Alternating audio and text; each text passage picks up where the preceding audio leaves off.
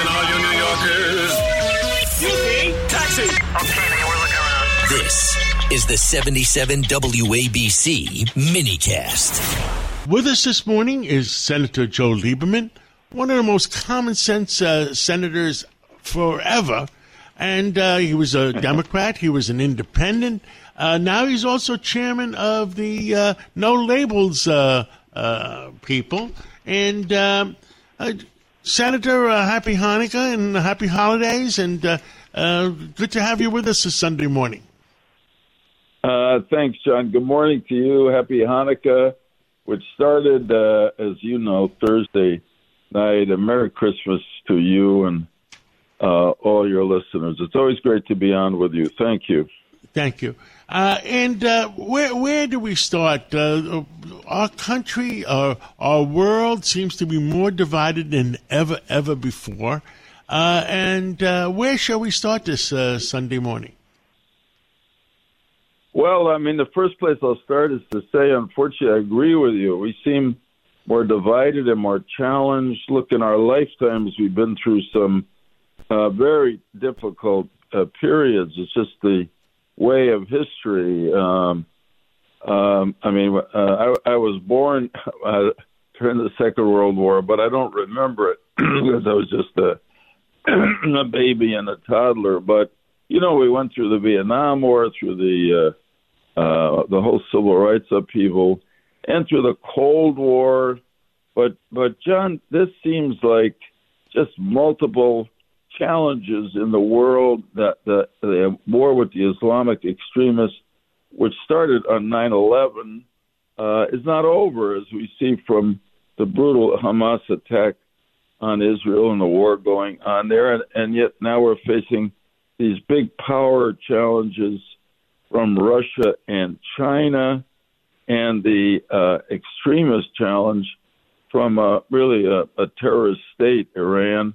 And the challenge for us and the real crisis is that America is more divided than it's certainly ever been in my lifetime. And that makes it more difficult for us to both deal with our internal problems and to face the threats to our freedom, security, prosperity from around the world. So, I mean, look, we need strong leadership. We haven't had it as much as we need it. And we need to pull back together as a people just to be strong and protect ourselves. I agree, Senator. And what I've said on the air before is right now, I'm not sure we're pursuing the right people. I have said that the four people in charge of Iran, what do we call them, the mullahs? Are they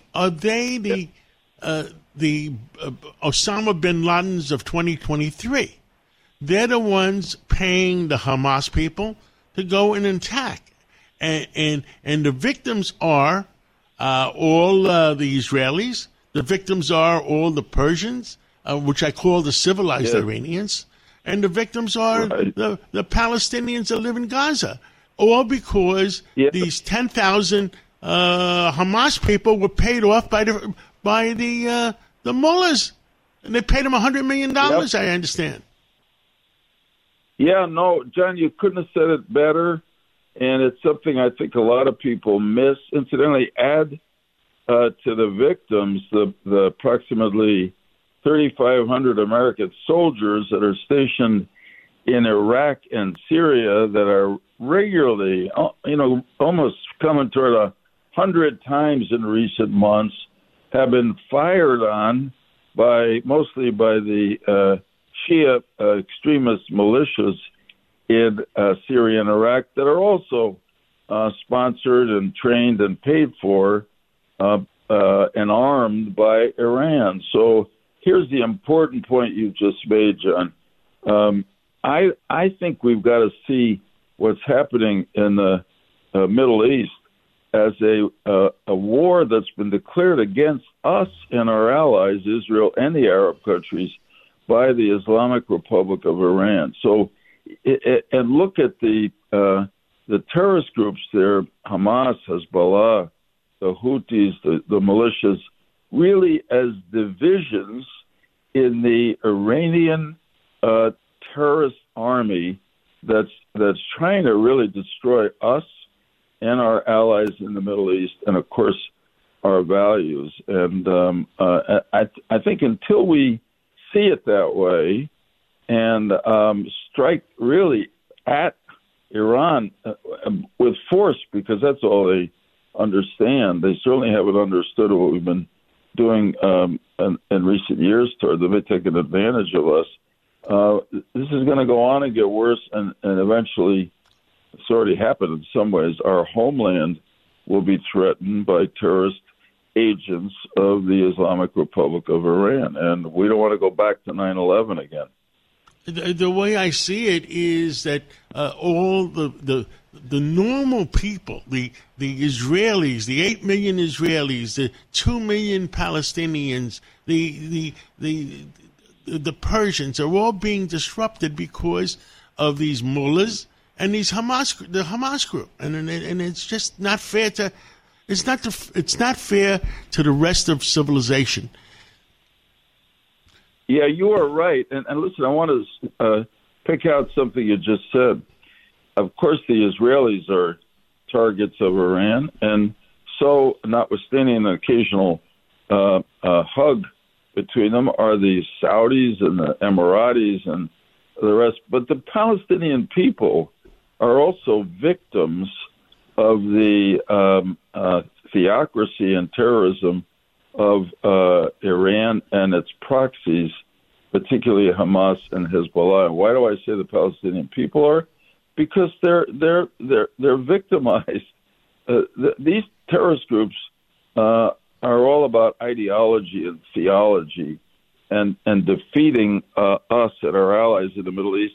And for instance, in Gaza, Hamas hasn't done anything to protect the Palestinian people from what they knew would have to be the Israeli counterattack after the barbaric terrorist attack against Israelis on October 7th. So, John, you make a really important point, which is that the victims of the mullahs in Iran are not the obvious ones, Israel and us and the Arab it's everybody. Sunni Arabs.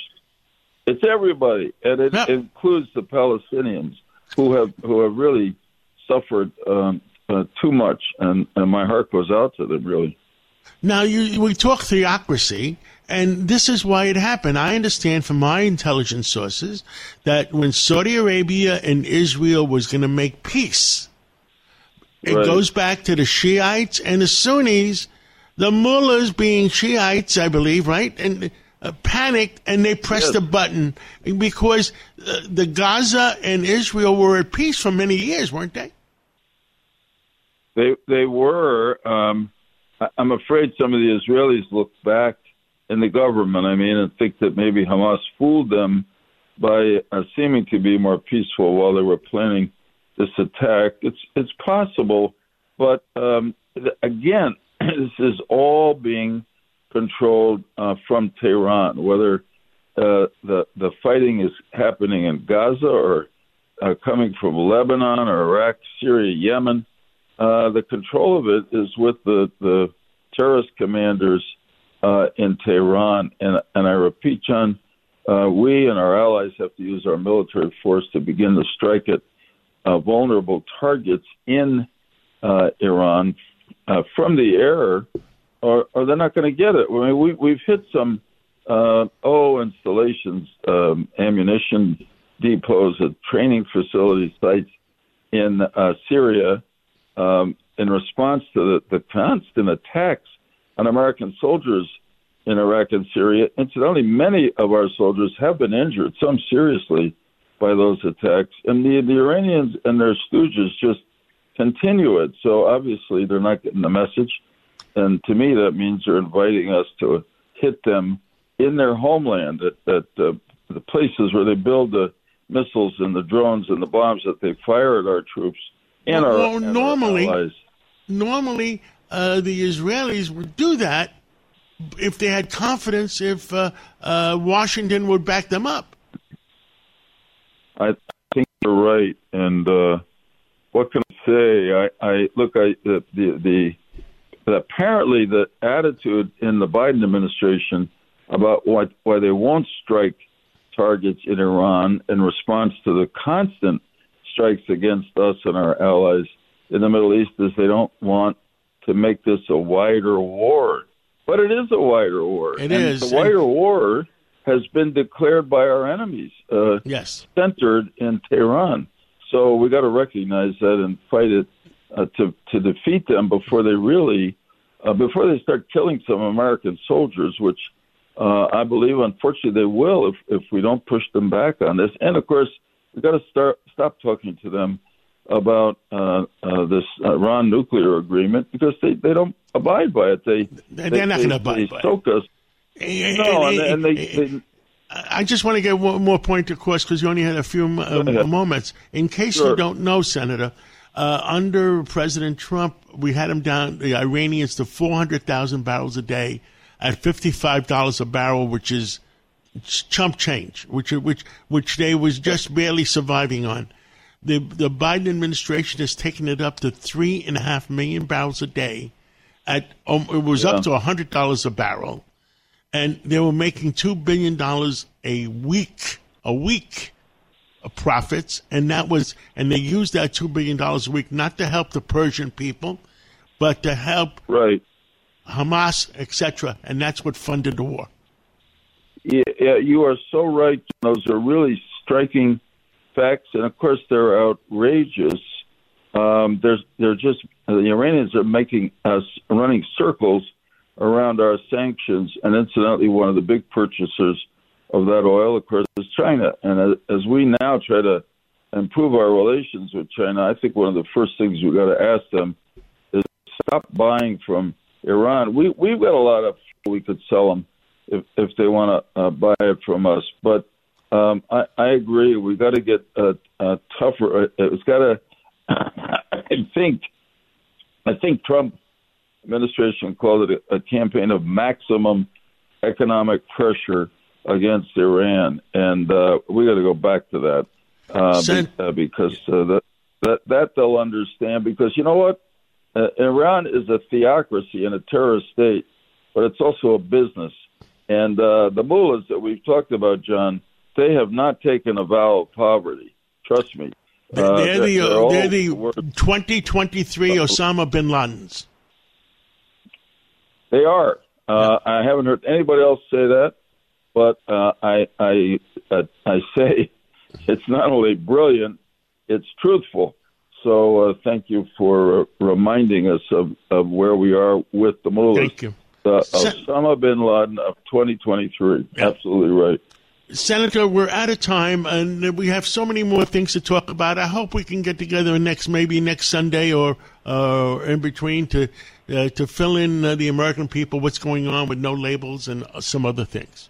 I would like to do that, John, and we definitely will. Just have a wonderful day and happy holiday. God bless you and your family. Thank you, my friend. Let's enjoy the holidays and pray during the holidays for all the American people and all the world. Amen. I join in those prayers. Amen. Take care, friend.